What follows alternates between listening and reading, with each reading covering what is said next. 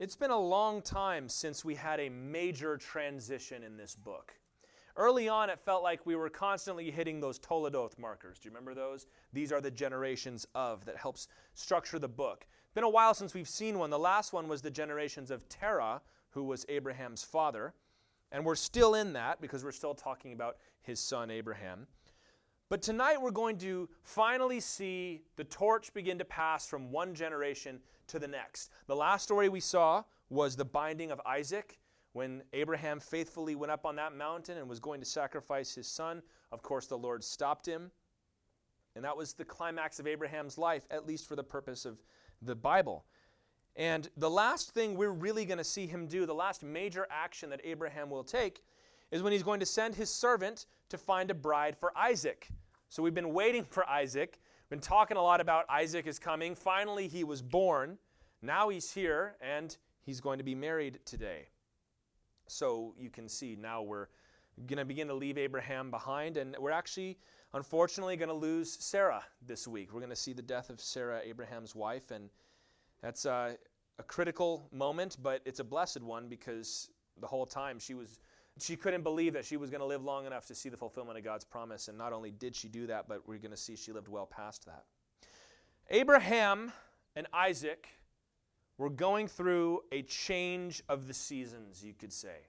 The season was shifting to now Isaac is not just the son, but he's going to become the husband, and in the next chapter he's going to become the father. Abraham is going to begin to pass from this scene and look towards glory, you might say. And it's a reminder in this story that God is faithful even across generational divides. Psalm 100 verse 5 says, "The Lord is good, his steadfast love endures forever, and his faithfulness to all generations." Now what's important about that, generations consist of people being born, living, and dying. For the Lord to be faithful across generations means that God does not pass away like we do. The Lord was the first character we saw in the Bible. He's going to be there all the way through. So that's one more reason not to look to people, but it's another good reason to be encouraged because God is with us, even when things begin to change. And this is how we're going to evaluate this story from an application standpoint tonight. Transitions, changes in life, they're inevitable, aren't they? And they come in different ways. Sometimes you're desperate for a change, you know. You want it to change. And you're like, God, how long do we have to do this? Sometimes you're dreading the change. You know it's coming. And you're like, Lord, please, not yet. Just a little bit longer like this before it changes. And sometimes they just take you by surprise. You weren't looking for it. You were arrested by the change. And in this story, we watch how Abraham, at the height of his maturity, you could say, he's finally going to do everything right in this story, how he handles a change that comes into his life, the changing of the guard, you could say. And the Lord himself is not even going to speak in this story. But it's like the book of Esther. God never says anything in the book of Esther, but it's so obvious that God is working and that God is there. And sometimes that's what life is like. You feel like God hasn't said anything, but then you look back and you're like, how could I think that God wasn't there? He was doing stuff the whole time. He's ever present with us. And it ought to be ruling over every time we have a change or a transition that we go through. We talk about seasons of life, and sometimes that transition is painful. Whether that's a physical change, like Abraham was experiencing, where his wife died, his son was getting married, those things can rock your world, man. They really can. Sometimes it's a spiritual change, where God comes to you and says, you've been dealing with that sin long enough. It's time to put it away.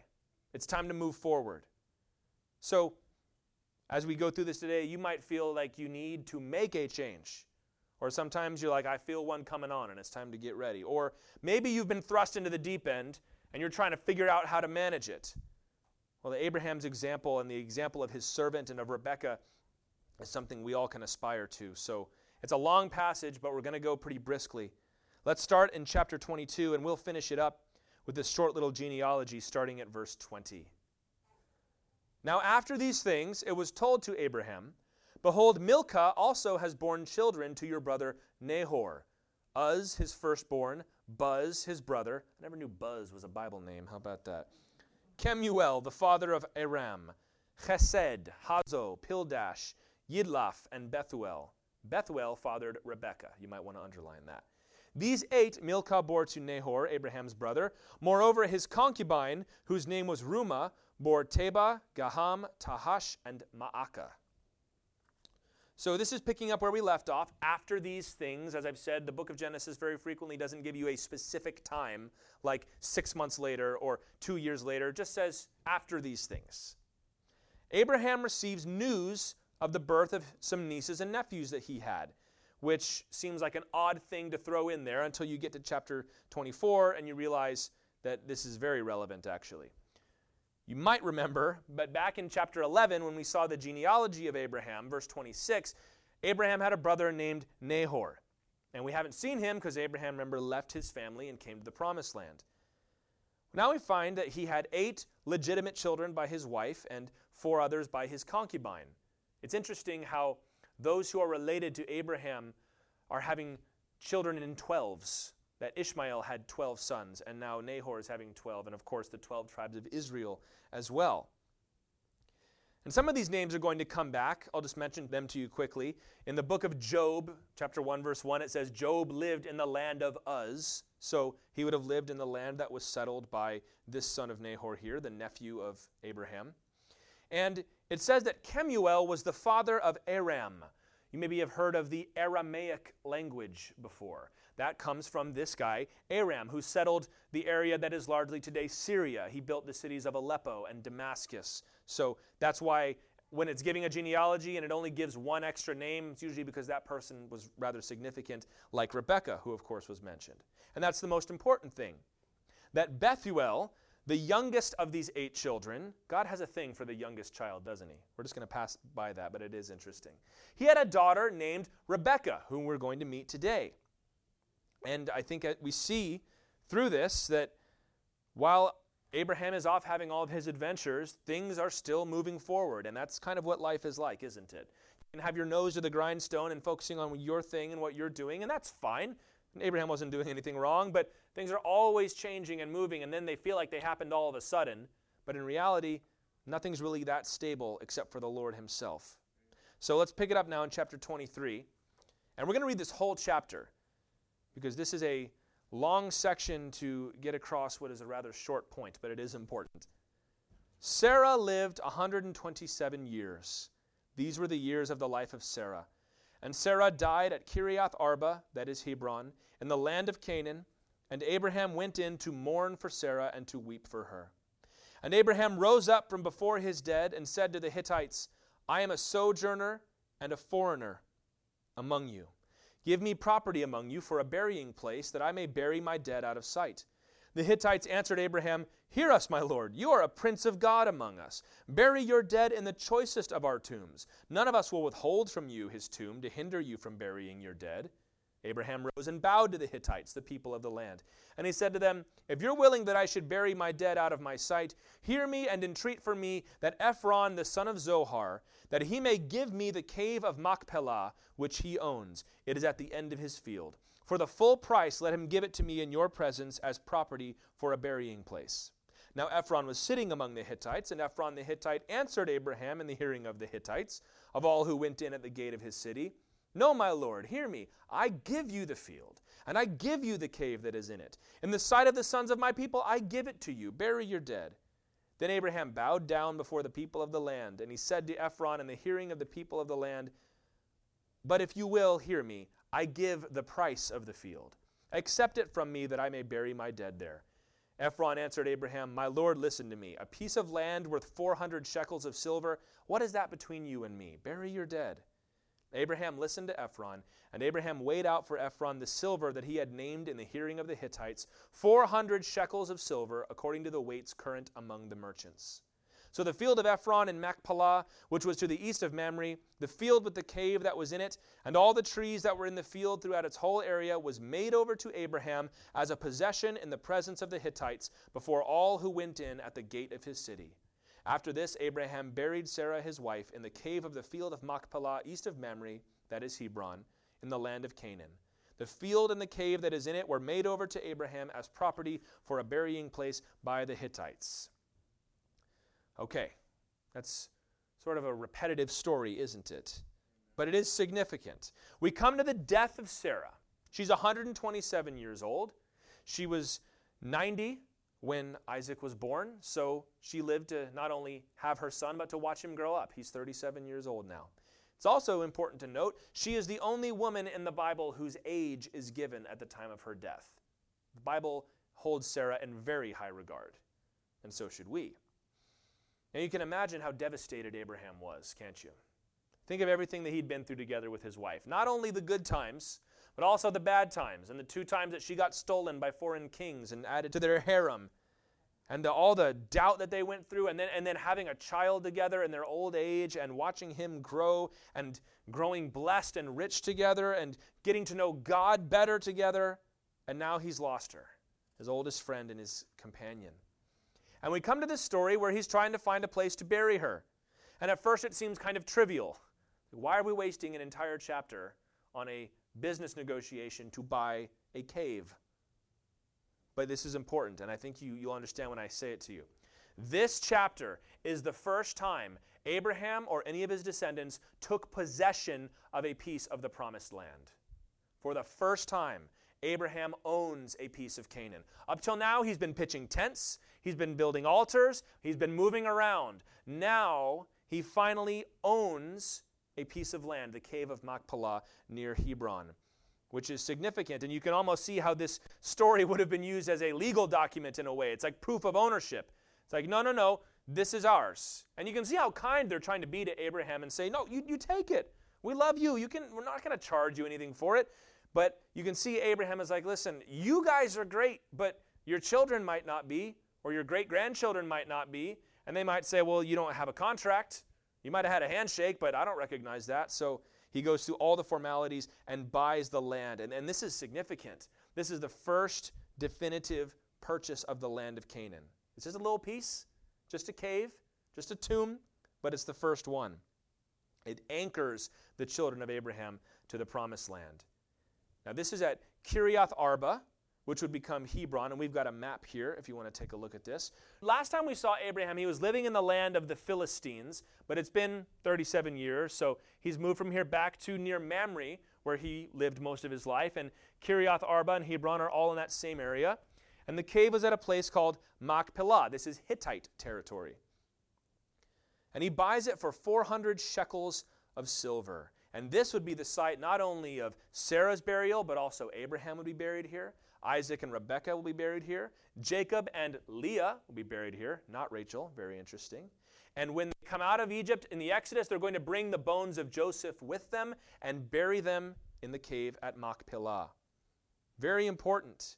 Today there is a mosque built over that site because, as we talked about last time, the Muslims venerate Abraham as well. It's called the Cave of the Patriarchs. So I am not an archaeologist, so I couldn't tell you if that's the exact spot, but there it is. It's still honored and venerated to this day, which I think is significant. Abraham lost his wife. That's called upheaval. That's called disruption. And that comes to every life. Have you noticed? I don't think anybody that lived through the last year is going to be able to say they don't know what it's like to go through upheaval when you don't know what's going to happen next. Loved ones die. Jobs end. Nations fail. Sometimes you've got a bad habit that you've ignored, and then it comes to a head and gets you in trouble. You've got sins or things in your past that you've buried and you never dealt with, and then they catch up with you. Sometimes you just get to a place where you say, I've had enough. Nothing external happens, but you and your spirit just say, I can't keep living this way. Or sometimes God knocks on the door and says, I've had enough of you living this way. I'm tired of seeing you walk around with that burden on your back. Let me take it off your back. Seasons move on. Things die. Maybe something has died in your life. Maybe there's something that needs to die in your life. That's the moment when the generation passes on. And we see Abraham grieving, mourning, but he's going to move forward in this next chapter. And we have a temptation that comes against us that when things go upside down in our lives, and there's upheaval or disruption, that we just want to camp out there. We let it totally shipwreck our life, where I can't move forward. I can never get over that. I've known people that have lost fathers or lost loved ones or even had bad relationship breakups, and they allow that to define them for the rest of their life. And they never get over it. And it breaks them. But we've got to learn to move on. There's a story in 2 Kings chapter 7. The city is under siege. The people are starting to buy donkey heads to eat, and they're even starting to turn to cannibalism at this point. And there were 4 men who were lepers at the entrance to the gate. And they said to one another, "Why are we sitting here until we die? If we say, 'Let us enter the city,' there's famine in the city, and we'll die there. And if we sit here, we'll die also. So let's go over to the camp of the Syrians. If they spare our lives, we'll live, and if they kill us, we shall but die." It's like, we're only going to die. We're going to die option 1, option 2, maybe option 3. So let's try option 3. But I love that phrase, why do we sit here until we die? And some of us can do that. We sit in the mess that has been made of our lives, whether we made it or somebody else, rather than getting up and moving forward. You can't go back. Abraham was not going to get Sarah back. No matter how long he sat and grieved and wept over her, he was not getting her back. Sometimes things come to your life that you're not getting back. You're not getting that opportunity back. You blew it, or somebody betrayed you. You're not going to have that person in your life anymore. Maybe you're injured and you can't do the things you used to do. Some things happen that we can't go backwards. They're dead, so to speak. But you can't stay still or you'll stagnate. It's going to catch up with you anyway. Moving forward is dangerous. Moving forward in life, whether it's voluntary or involuntary, is difficult. It's a choice. Remember how often the children of Israel wanted to go back to the land of Egypt? And it's so crazy. Like, why would you want to go back? You were slaves in Egypt. And they go, yeah, but we knew where our food was going to come from. And out here in the desert, we're not sure. We're thirsty. We're hungry. And sometimes life is like that, where you've been liberated from something, but right in front of you is this vast open wilderness, and you're like, I think I might just stay. But you can't do that. And God is with you. That's the good news, that God's going to help you go forward. Abraham's life began with an upheaval, right? Get up, leave your family, and go to a land that I'll show you. Now he's come to it again. So how are they going to handle this? Let's move on now to chapter 24, and let's read verses 1 and 9. So the first thing we've learned, I'll just say it, is we got to move forward. You can't stay still. So let's read verses 1 through 9. Now Abraham was old, well advanced in years, and the Lord had blessed Abraham in all things. And Abraham said to his servant, the oldest of his household, who had charge of all that he had, "Put your hand under my thigh, that I may make you swear by the Lord, the God of heaven and God of the earth, that you will not take a wife for my son from among the daughters of the Canaanites, among whom I dwell, but will go to my country and to my kindred and take a wife for my son Isaac." The servant said to him, "Perhaps the woman may not be willing to follow me to this land. Must I then take your son back to the land from which you came?" Abraham said to him, "See to it that you do not take my son back there. The Lord, the God of heaven, who took me from my father's house and from the land of my kindred, and who spoke to me and swore to me, 'To your offspring I'll give this land,' he will send his angel before you, and you shall take a wife for my son from there. But if the woman is not willing to follow you, then you will be free from this oath of mine, only you must not take my son back there." So the servant put his hand under the thigh of Abraham his master and swore to him concerning this matter. Okay. We find out in chapter 25 that when Isaac married Rebekah, he was 40 years old. So this is probably around 3 years since the death of Sarah now. And Abraham would have been 40 years old, because if Isaac is 40 and Abraham was 100 when Isaac was born, old and well advanced in years indeed. And he says, we're going to find a bride for Isaac. And he calls his servant. We can't know for sure because it doesn't say. But remember back in chapter 15, he said, the heir to my house is Eliezer of Damascus. Probably the same guy, or somebody who had a similar role, who oversaw the whole household for him. Must have trusted this guy, because he's going to go send him to pick out a bride for his son. He sends him back to his home country, and he makes him swear. Now, that phrase is a little awkward, but it is significant when he says, "Put your hand under my thigh." That is euphemistic language for "put your hand between my thighs." And the idea is, I trust you this much. I'm putting my life and my children into your hands. Not something we would do today, but it is important to know what the Bible means when it puts it that way. He says, "You swear to me, you will not remove Isaac from the land, and you will not marry Isaac to a Canaanite woman." This is an important lesson. and I could teach this a lot more than I'm going to. Later on, the Lord would tell the Israelites not to marry from the tribes in the land. He said they're going to take you away from the Lord, they're going to steal your heart, and you're going to start worshiping idols, which is exactly what happened. And in the New Testament, Paul tells us not to be unequally yoked with unbelievers. Same thing, they're going to take your heart away from the Lord. Look at the lengths Abraham is willing to go to in order to make sure his son, in his choice of a bride, remains faithful to the Lord first. It's an important lesson. He says, you're not going to have him marry a Philistine or a Hittite. You're going to go back and you're going to find someone from our own family. Abraham acknowledges God's call on his life and his sons too. He's like, no, we're not leaving. God sent us here. I spent my whole life getting us here.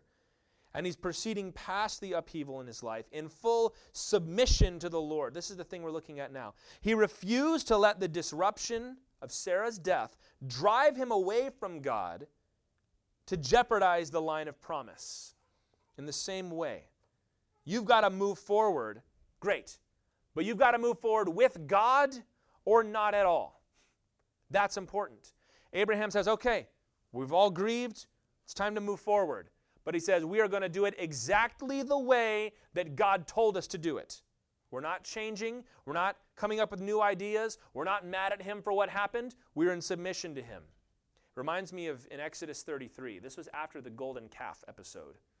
And God said, fine, go to the promised land. I'll send one of my angels to lead you. But Moses said to the Lord in Exodus 33:15, if your presence will not go with me, do not bring us up from here. He's like, I'm perfectly content to stay here on Mount Sinai forever if you're not going to come with us. He says, you brought us out of Egypt. You sent us out into the wilderness. I've got to try to wrangle these people. You better come. I'll give you an angel. Now, I don't want an angel. I want you. That's significant for us. It's similar to what Abraham is doing in principle. When a change happens, tragedy, blessing even, or a spiritual need in your life, when you're moving into a new season, you've got to determine you're going to move forward with the Lord, not without the Lord. You're going to say, God, I'm ready to go, but I'm not going until you say go. You are the green light in my life, Lord. If you decide to move forward without God, without his presence, without his power, you will make your situation worse. Didn't Abraham do that a few times? When Abraham and Sarah said, God's taken too long, so we'll have a child with Hagar. And that was the biggest mistake of Abraham's life. But if you determine that the Word of God is going to be my guide, we're going to do things by the book with a capital B, that the Holy Spirit is going to give us the power. We're not going to try and drum up the power on our own. We're going to let God lead us. That God's plan will overrule my plan. Then you're ready to go forward. Jesus told the disciples after he rose from the dead, Luke 24:49, he said, you're going to be my witnesses all around the world. We go, great. He goes, but first, tarry in Jerusalem for a while until you are endued with power from the Holy Spirit. He says, you're going to go, but don't you go without me. Don't you go until you have my power. You've got to make this determination in your heart. How do you do this? You got to start on your knees. There's something significant about having a moment where you get on your knees and you say, God, I am in submission to you. I've got to move past this. I've made some mistakes. Things were done to me. I'm ready to move forward. There's just a new season coming in life. I'm going to go, but you've got to come with me. You've got to lead me. Promise, Lord, I'm not going to do anything apart from your will and your plan. The good news is that God will meet you there. He says, right on. I've got some good plans. Ephesians 2, verse 10, right? The Lord has works prepared beforehand for us to walk in. So you say, God, I don't want to step outside of that. I want to walk right in it because I believe your plans are better than mine. And that can be a profound experience, but it might not be. You ever settle down and you're like, all right, Lord, I've got something to say, and you're like, this is going to be the biggest, deepest moment of my life, and it's going to rock and just kind of falls flat. Well, there were no earthquakes, there was no fire from heaven there, but you know what? The Lord doesn't worry about that. The Lord's like, I heard you, and I'm with you. Determine, I'm not going to spend $1. I'm not going to travel a mile. I'm not going to change one thing until God says to do so. That's what Abraham did. He said, I want you to go find a bride for my son, but if you can't do it God's way, I'd prefer you come home with nothing, or with no one in this case. Let's read verses 10 through 14. Then the servant took 10 of his master's camels and departed, taking all sorts of choice gifts from his master. And he arose and he went to Mesopotamia, to the city of Nahor. And he made the camels kneel down outside by the well of water at the time of evening, the time when women go out to draw water. And he said, O Lord God of my master Abraham, please grant me success today and show steadfast love to my master Abraham. Behold, I am standing by the spring of water, and the daughters of the men of the city are coming out to draw water. Let the young woman to whom I say, please let down your jar that I may drink, and who shall say, drink and I'll water your camels, let her be the one whom you have appointed for your servant Isaac. By this I shall know that you have shown steadfast love to my master. All right. So the servant, probably Eliezer, travels to, it says, Mesopotamia. Literally in Hebrew, you might have it in your Bible, this is Aram Naharaim. So you can hear some of the names in there. Aram was the son of one of the sons of Nahor, and Naharaim is related to the name Nahor, and the Aim ending is what's called a dual ending in Hebrew. So we have singular and plural. They also have what's called dual. So this is referring to the two rivers that this place sat between. So we have our map here. We can take another look at this other map.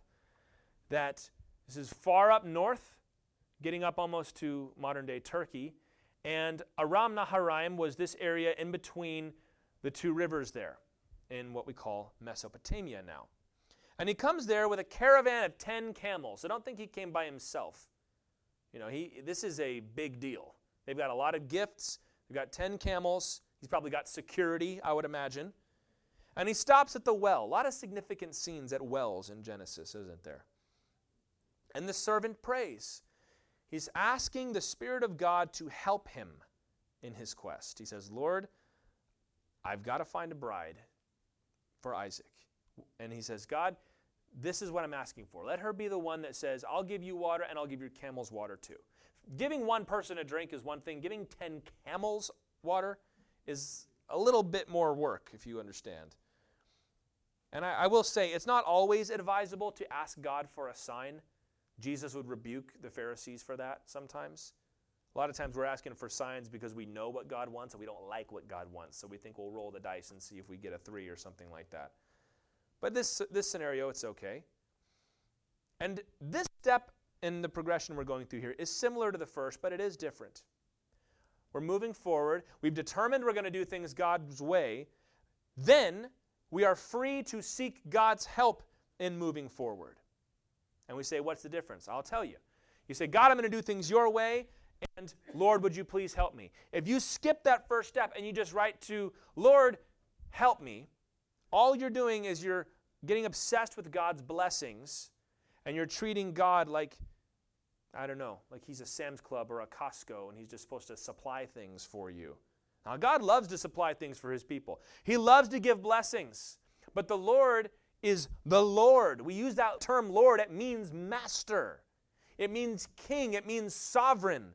So we don't come to God and say, all right, God, I need some stuff. Make it happen. The Lord says, no, I'm not giving you anything. You start by saying, God, we're going to do things your way. And if I'm going to do them your way, I'm going to need some help. That's the kind of prayer that God will answer. He's not Santa Claus, where if you're a nice boy, he'll give you some wonderful presents. You've got to come in humility. And you're not just asking for luck. That's kind of what prayer feels like sometimes. Isn't that awful?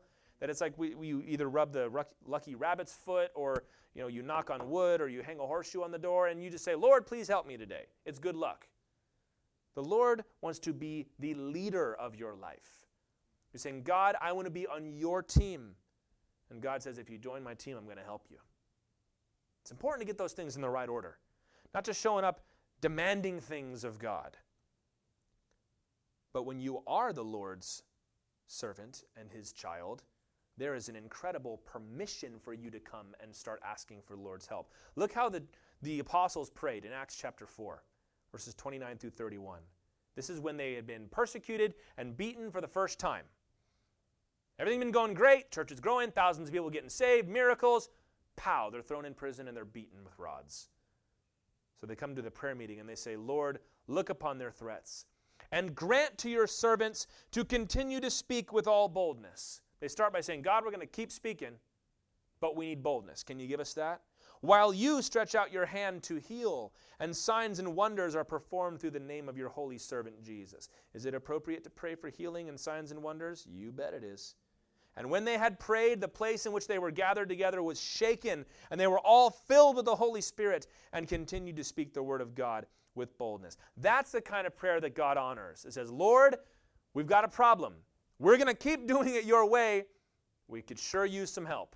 And that's when God sends down a heavenly airstrike on your behalf. That's the kind of prayer God honors. Not just like, Lord, I made a mess. Would you please fix it?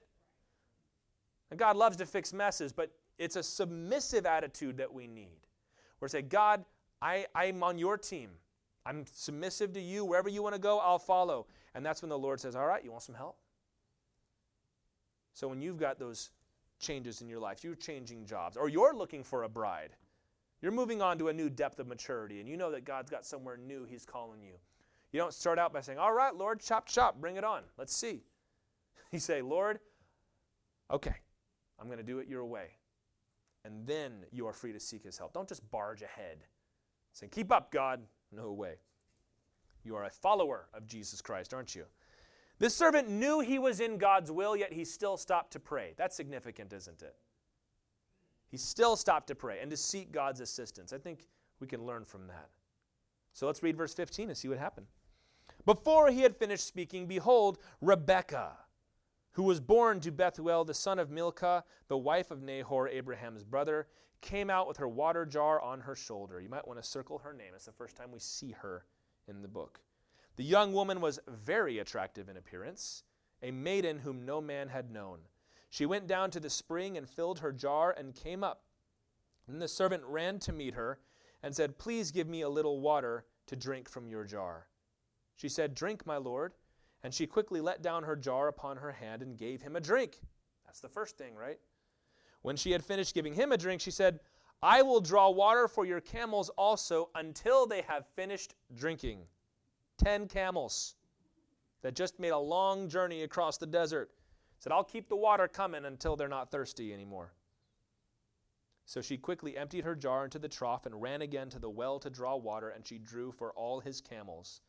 The man gazed at her in silence to learn whether the Lord had prospered his journey or not. When the camels had finished drinking, the man took a gold ring weighing 1/2 shekel and 2 bracelets for her arms weighing 10 gold shekels and said, please tell me whose daughter you are. Is there room in your father's house for us to spend the night?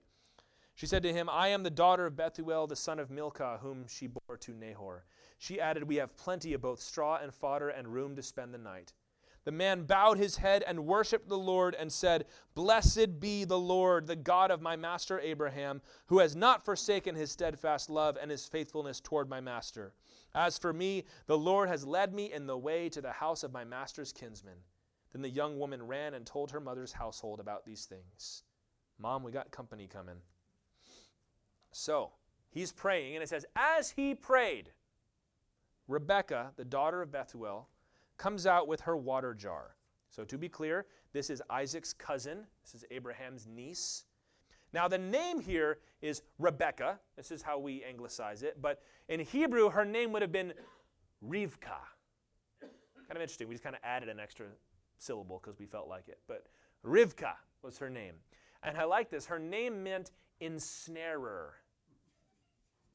Now that sounds like a bad name, but you ever... One of my favorite songs from when I was growing up is a beautiful love song by Dashboard Confessional. And the lyrics go, you have stolen my heart. Now, if you didn't know English very well and you've stolen my heart, we think, that's awful. You stole it. No, it's a beautiful thing. You've stolen my heart, right? You've captured me. You've ensnared me with your love. The idea of this name is she's so pretty that you take one look at her and you're trapped, man. She's that beautiful. She's that wonderful. So this is Rivka. This is Rebekah. And of course, she's a godly woman. So she's not just beautiful on the outside. She's beautiful on the inside too. And she offers to give water not just to Eliezer, but to his 10 camels, which is exactly what he'd asked the Lord for. He didn't have to prompt her. It was her idea. And when he realizes that God has fulfilled his request, he doesn't tell her why he's there yet. He says, thank you so much. Because you were so nice, I'm going to give you a few things. And he gives her 2 golden bracelets and a golden nose ring. So nose rings are in the Bible. There you go. Do with that whatever you want. And he says, hey, we're new in town. Do you have a place where we can stay? And he finds out, not only is this some very kind, very beautiful woman, this is Nahor's daughter. This is Abraham's relative, the one that he was looking for. And he gives this prayer in verse 27. It's so remarkable. I love it. I'm going to read it again. Blessed be the Lord, the God of my master Abraham, who has not forsaken his steadfast love and his faithfulness toward my master. As for me, the Lord has led me in the way to the house of my master's kinsman. God doesn't say a word in this story. He doesn't do any miracle, if you want to call it that. But God was involved and supervising this whole process. He's praying, Lord, send a woman. I know it's about that time. The women are going to come out. And if there's one that offers me a drink and then is willing to water the camels, then Lord, I'll start looking there. And it says, while he's praying, here comes Rebekah. Do you know what that means? Before he started to pray, God had already nudged Rebekah out the door and said, go out, you're going to get water a little early today. God was already setting it up before he got on his knees to begin to pray. God knew what was going on. There's a story in 2 Chronicles chapter 20, verse 12, and I love this. It's a very different story, but it's when Jehoshaphat finds this army that is coming against the land of Judah, and they're terrified. There's no hope, no chance. They take the demands that the army sent them, right? Surrender or else. And they lay it out in the temple. And he says in verse 12, we are powerless against this great horde that is coming against us. We do not know what to do, but our eyes are on you. I don't know if it rhymes in Hebrew, but it rhymes in English, and it makes it just that much better. We don't know what to do, but our eyes are on you. You ever feel that way? God, I don't know what to do. I've been counseling people before, and they say, here's the problem. I go, well, I don't know what to do. But you know who does? The Lord does. And we always start by looking to Jesus in those situations. Jehoshaphat believed God's promises, and God gives him a message through one of the prophets. You're going to win this battle, and you're not going to have to fight. So Jehoshaphat says, well, in that case, and they send the priests blowing the trumpets out in front of the army. They said, instead of the soldiers out front, the skirmishers and the snipers, we're going to put the band out front, and we'll follow behind them singing, the Lord's mercy endures forever. You got to know there was at least one of those priests that was like, you've got to be kidding me. I believe God too, but this sort of seems like tempting fate, doesn't it?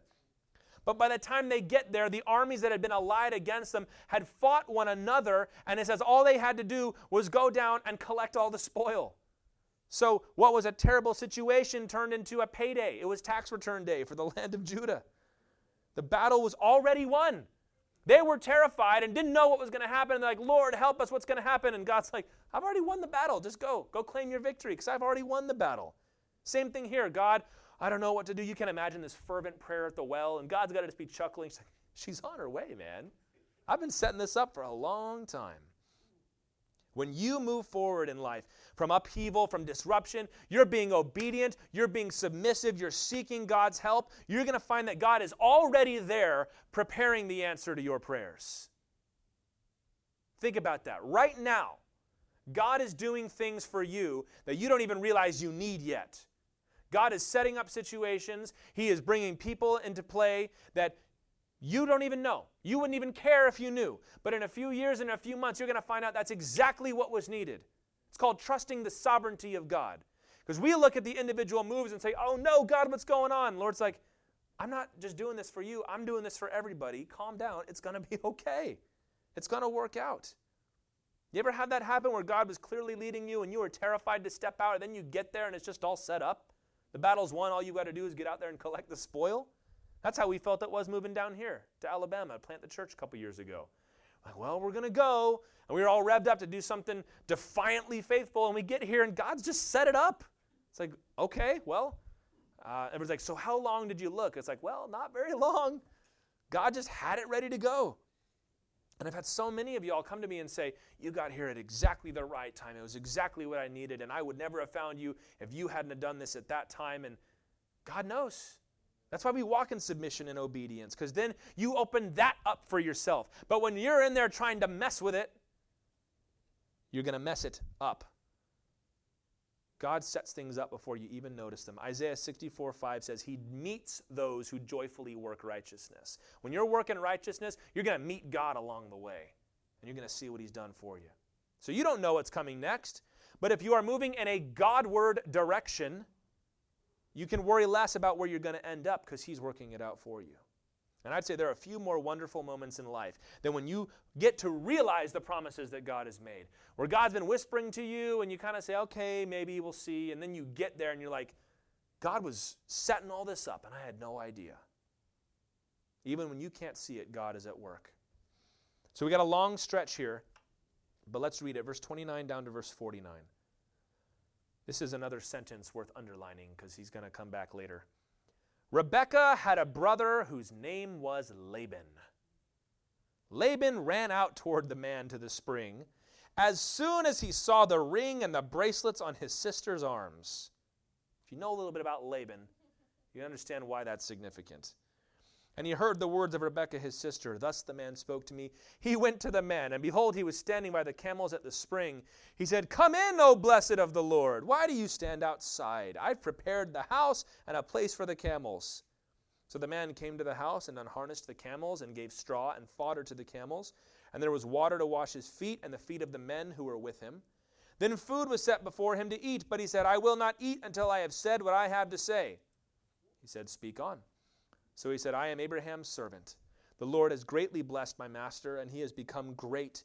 He has given him flocks and herds, silver and gold, male servants and female servants, camels and donkeys. And Sarah, my master's wife, bore a son to my master when she was old. And to him he has given all that he has. My master has made me swear, saying, You shall not take a wife for my son from the daughters of the Canaanites in whose land I dwell. But you shall go to my father's house and to my clan and take a wife for my son. I said to my master, Perhaps the woman will not follow me. But he said to me, The Lord before whom I have walked will send his angel with you and prosper your way. You shall take a wife for my son from my clan and from my father's house. Then you will be free from my oath when you come to my clan. And if they will not give her to you, you will be free from my oath. I came today to the spring and said, O Lord, the God of my master Abraham, if now you are prospering the way that I go, behold, I am standing by the spring of water. Let the virgin who comes out to draw water, to whom I shall say, Please give me a little water from your jar to drink, and who will say to me, Drink, and I will draw for your camels also, let her be the woman whom the Lord has appointed for my master's son. Before I had finished speaking in my heart, behold, Rebekah came out with her water jar on her shoulder, and she went down to the spring and drew water. I said to her, Please let me drink. She quickly let down her jar from her shoulder and said, Drink, and I will give your camels drink also. So I drank, and she gave the camels drink also. Then I asked her, Whose daughter are you? She said, The daughter of Bethuel, Nahor's son, whom Milcah bore to him. So I put the ring on her nose and the bracelets on her arms. Then I bowed my head and worshipped the Lord and blessed the Lord, the God of my master Abraham, who had led me by the right way to take the daughter of my master's kinsman for his son. Now then, if you are going to show steadfast love and faithfulness to my master, tell me. And if not, tell me, that I may turn to the right hand or to the left. And you might say, didn't we just read all that? Yes, we did. You can see the difference in style between the way that the Hebrews wrote then and the way that we write today. I remember when I was in school and writing class, they would tell you, rule number 1 is omit needless words. If you've already said it, don't need to put it in there. That's very English, but in these cultures, you repeat things when they're important. You repeat them when you want them to be heard again, because they're significant. So back in verse 29 in there, we saw Laban. We're going to see a lot of Laban later. But for now, we get our first glimpse into his character. His sister comes back from the well, and she's got some new gold jewelry she didn't have before. Where did you get that? There's a guy out at the well, and he's got 10 camels loaded up with precious gifts and gold, and Laban was gone. Hey, buddy, come on into the house. What are you doing out here? Oh, please sit down. We got food for you. And you know later on, Laban is going to spend a lot of time ripping off Jacob. And we already can see that in his character now. Servants brought into the house. They make dinner, but he says, I'm not touching a bite until I tell the whole story. And what is so instructive is how filled with God the servant's story is. Do you see? He's not just relating information. He's got God at every point of the story. God sent Abraham out. God gave Abraham a child. God sent me here. God brought Rebekah to me. So he's not just relating information, he is, as we would say, testifying to the goodness of God. This is a critical step. So we've been leading up to the reception of the promise. When you receive what God's doing for you, when the job situation finally shakes out, when provision finally comes in, when the relationship heals, when God heals your body, when you overcome that sin, you've got to get up and testify. Psalm 107, 1 and 2, give thanks to the Lord, for he is good, for his steadfast love endures forever. Let the redeemed of the Lord say so, whom he has redeemed from trouble. And the question is, have you said so? Have you stood up among the people of God and say, I give thanks to the Lord for what he's done because of what he did for me? Have you told other people of the goodness of God to you? Those moments when you were shaking in your boots and didn't know what was going to happen, and the Lord led you to the victory when you weren't even looking for it? Have you at least told your brothers and sisters in the church? I found especially when it comes to sin and the miraculous, for some reason, we're afraid to tell those stories because we're afraid people are going to make fun of us. You would think that when the Lord does something miraculous in your life, and I'm talking seriously, he heals you, he gives you some miraculous moment, and the Lord sets something up, that all you'd want to do is talk about it. But immediately Satan comes in and wants to quiet the message. And here's the one we always hear. This is the excuse I've heard 1,000 times. Well, that was something between God and me, and this is just to be between him and us. And I'll know this, and no one else. When did God ever say that? God said, get out and tell folks. Let the redeemed of the Lord say so. We need those stories because God healed you, but what about the person sitting in the back row that is doubting God's healing and God's goodness? And you stand up and you say, God healed me. And they say, okay, maybe God can heal me too. God provided for me. Maybe he can provide for me too. And when you fail to glorify God, you can start to attribute his work to coincidence or to your own cleverness. And everybody looks at your life and say, wow, you're so great, even though you know it had nothing to do with you. Remember in Daniel chapter 4, when Nebuchadnezzar is strutting around his palace and says, look at all this stuff I built. And God struck him with madness, and he spent 7 years eating grass on the back 40 like a cow. God's like, who gave it to you? I could take it away from you, Nebuchadnezzar. And Nebuchadnezzar stood up and he says, okay, I just spent 7 years as a cow. Everybody's going to give glory to God, and if you don't, I'm going to rip out the central beam of your house and impale you on it. That was how Nebuchadnezzar handled things. But it's the truth. You've got to stand up and give your story, Christian. You've got to testify. In your home fellowships, during the prayer meetings, we'll give chances up here, we've done it before, for someone to stand up and say, this is what God did for me. Testify boldly. Eliezer didn't know these people. He had never met them before, but he's standing up and he's talking about God, and he's talking about miracles. He's talking about being led by the Lord. Don't be afraid. Stand up and speak. Well, verse 50, down to the first part of verse 54. Then Laban and Bethuel answered and said, the thing has come from the Lord. We cannot speak to you bad or good. Behold, Rebekah is before you. Take her and go, and let her be the wife of your master's son, as the Lord has spoken. When Abraham's servant heard their words, he bowed himself to the earth before the Lord, and the servant brought out jewelry of silver and of gold and garments, and gave them to Rebekah. He also gave to her brother and to her mother costly ornaments. And he and the men who were with him ate and drank, and they spent the night there. We'll pause halfway through that verse. So we knew that this was going to happen because God was in it. But her father says yes. They give a banquet that night. This is worshipful celebration. Not just because Isaac is going to have a bride, but because the line of promise through whom the Messiah is going to come is secure. Because Rebekah is going to marry Isaac. This is the next step that comes. You've testified what God has done. It's time to celebrate. You've got to have a worshipful celebration. And I will say, at least in most of the folks I've been around growing up, we are not as good at this as we should be. We are very good at lamenting and wailing and saying, God's going to deliver me, I know. But then as soon as he does, we're like, oh, okay, great. Thanks, God.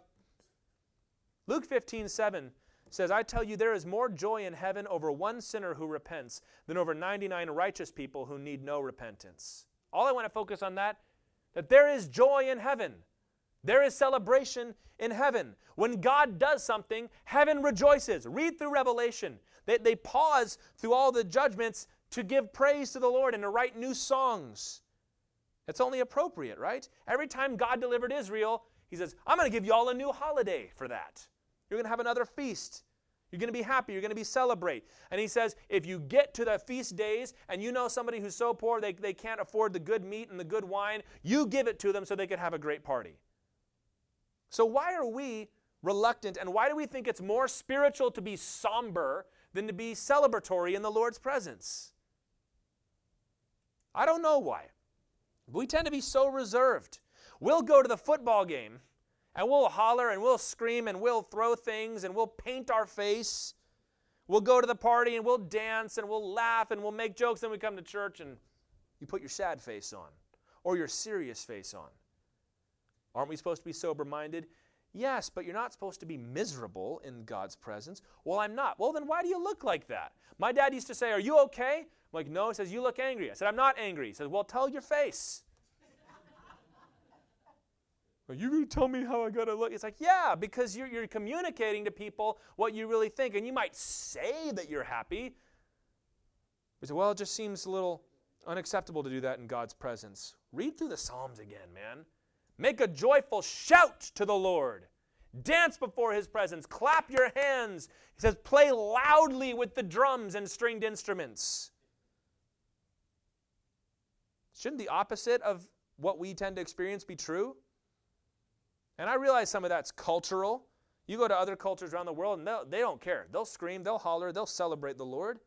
But as well, we need to be dignified. You know what David told his wife when she accused him of being undignified? The king of Israel got down into what was essentially his undergarment and was leaping and dancing. Can you imagine President Trump or President Biden taking off their suit and being in their undershirt, leaping and dancing in the streets? Yeah, you're all uncomfortable right now. Every one of you is uncomfortable. Well, he gets home, and Michal says, well, look who it is. She says, how the king of Israel has disgraced himself before the maiden stage. She goes, oh, I'm sure all the ladies love that, David. And he says, it was before the Lord. And in 2 Samuel 6:22, he said, I'll become even more undignified than that. You ain't seen nothing yet, Michal. I love God so much, I will be as undignified as needs be for His sake. So the threshold for what is undignified in God's presence is pretty high, isn't it? We as a church, and I'm talking Calvary Chapel, Trussville, on Old Springville Road, needs to learn to be more fervent and excitable about the things of God. Glum faces are a poor testimony to the Lord. And we don't want to be out of control, but that is hardly our problem right now. So let's not worry about that, okay? Rejoice in the Lord always. Again, I'll say rejoice. Why did Paul say it twice? Because he knew we needed to hear it. Rejoice. We get really good at exploring the sad end of the emotional spectrum. You got to go the other way too. You've got to have just as much joy and celebration in your heart. You know what it might be? This isn't in my notes, so I won't spend long talking about this. I think sometimes we can let the people that are going through rough times twist the arm of the people that are full of joy in the church and say, well, if you rejoice, then you are somehow discounting the pain that I'm going through. First of all, that should not be the case. The Bible says, weep with those who weep. It also says, rejoice with those who rejoice. We do both. This guy says, all right, we're going to have a party. We're going to celebrate. But you're going to see he almost gets caught in Laban's snare here. Second half of verse 54. When they arose in the morning, he said, send me away to my master. Her brother and her mother said, let the young woman remain with us a while, at least 10 days. After that she may go. But he said to them, do not delay me, since the Lord has prospered my way. Send me away that I may go to my master. And they said, let us call the young woman and ask her. And they called Rebekah and said to her, will you go with this man? She said, I will go. So they sent away Rebekah their sister and her nurse and Abraham's servant and his men. And they blessed Rebekah and said to her, our sister, may you become thousands of 10,000s, and may your offspring possess the gate of those who hate him. Then Rebekah and her young women arose and rode on the camels and followed the man. Thus the servant took Rebekah and went his way. So Eliezer's ready to go. And it's interesting because we had a deal last night. He said, all right, well, we're going to go. I said, no. She needs to stay at least 10 more days. This is the kind of stuff that'll get Jacob in trouble later. 7 more years. Just 7 more years. And maybe 7 more years, Jacob. Until finally Jacob gets so mad, he sneaks away in the middle of the night with all of Laban's grandkids. And then he says, well, no, we've got to leave right away. And they say, oh, well, I think that's up to her, don't you think? And she says, yeah, I'll go. Which is a reference back to verse 8, remember? Abraham said, if she won't come, then you just come back. Because I don't want somebody to be dragged kicking and screaming. When she says she's willing to go, so her nurse comes too. We'll find out in chapter 35, the nurse's name is Deborah. We're not going to see much about her, but her name is in there. So obviously Rebekah, I'm sure, loved her dearly. Blessed by her family. When the enemy has lost in your life, when you have finally left behind the things that disrupted your life, you've died to yourself, you've received God's blessing, you're testifying, you're rejoicing, his final tactic is delay. You're standing on the finish line and he keeps you from stepping over it. You've come to the edge of the promised land and you send in the spies and you say, never mind, we're not going. That's the enemy's tactic. Luke 9, Jesus said to another, follow me. But he said, Lord, let me first go and bury my father. Jesus said to him, leave the dead to bury their own dead. But as for you, go and proclaim the kingdom of God. Yet another said, I'll follow you, Lord, but let me first say farewell to those at my home. Jesus said to him, no one who puts his hand to the plow and looks back is fit for the kingdom of God. Abraham was tempted by delay. He didn't leave Haran until his father died. Lot was tempted by delay. Remember the angels had to grab him by the arm and drag him out of Sodom? Jacob would be tempted by delay. By Laban, actually. Moses would be tempted by delay. Every believer encounters this. Where you know the next thing God wants you to do, you've received it, it's been laid out, but we never step out and take it and walk into it and do what we know we ought to do. And what makes it so subtle is that we can convince ourselves that it's okay. We say, well, I have every intention of stepping out into this new season. I'm not never going to do it. I'm just going to do it tomorrow. And you put it off, not just till tomorrow, but till your deathbed. And you never receive what God has told you to do, and you keep on coming back to God for something fresh, and all he's got to say is, I want to give you something fresh. Here you go. And you say, God, I've already heard that. He goes, yeah, but you ain't done it yet. How many people have been in a wild worship service, heard God's voice for their life, laid out on the carpet in worship, only to get up and do nothing? Delay and put it off until it's almost too late. If God's opened the door for you, don't just talk about it. Walk through it. Start fasting if that's what he needs you to do. Start preaching if that's what he's called you to do. Start that new job or relationship. Delay will bury you if you let it. But Eliezer was too smart for that. He left right away. Rebekah knew it was time as well. And it might be time for you to find out what God has shown you. Sprinting to the end here, verse 62. Told you it was a long passage. Now Isaac had returned from Be'er Lahai-roi and was dwelling in the Negev. And Isaac went out to meditate in the field toward evening, and he lifted up his eyes and saw, and behold, there were camels coming. And Rebekah lifted up her eyes, and when she saw Isaac, she dismounted from the camel and said to the servant, who is that man walking in the field to meet us? The servant said, it is my master. Maybe she said it more like, who is that man? So she took her veil and covered herself. And the servant told Isaac all the things that he had done. Then Isaac brought her into the tent of Sarah his mother and took Rebekah, and she became his wife, and he loved her. So Isaac was comforted after his mother's death. So he's coming from Be'er Lahai-roi, which means the well of God who sees me. This is Hagar's well. I'm not really sure what the significance of that is, but this is Hagar's well. Maybe he was visiting Ishmael. It does not say that, but we know that he lived in the Negev, and that's where Isaac is coming back from. Meditating in verse 63, we see he was a spiritual man. He's sitting there thinking about the Lord, praying to the Lord, and he looks up and he sees his future. That's why we pray. Rebekah finds out who he is. She veils herself. Jews at this time, they did not veil themselves completely like Muslims will do today with the burqas or things like that. This would have been for the wedding. The idea is, let's get married now. And the two are wed. And it said Isaac loved her. So the line of promise has another mother to carry it on. It's a glorious thing when you finally experience the fullness of a new season that God's leading you into. You still feel the pain of the death you experienced, the disruption you faced, but you receive comfort from God because his grace washes over you in a whole new way. It's like growing up.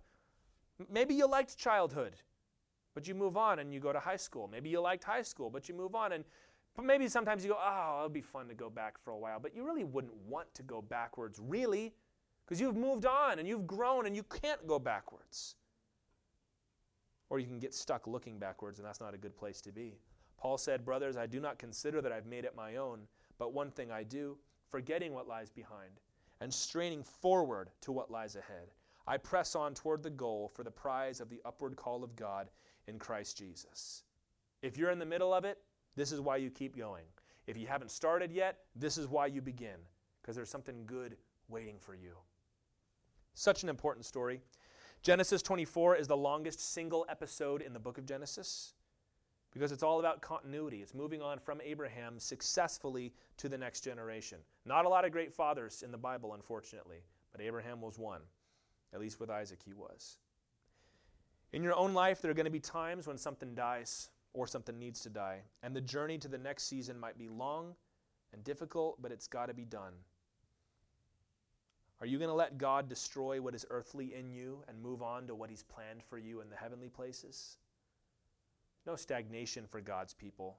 2 Corinthians says we go from glory to glory. And in the middle, you might have some pain.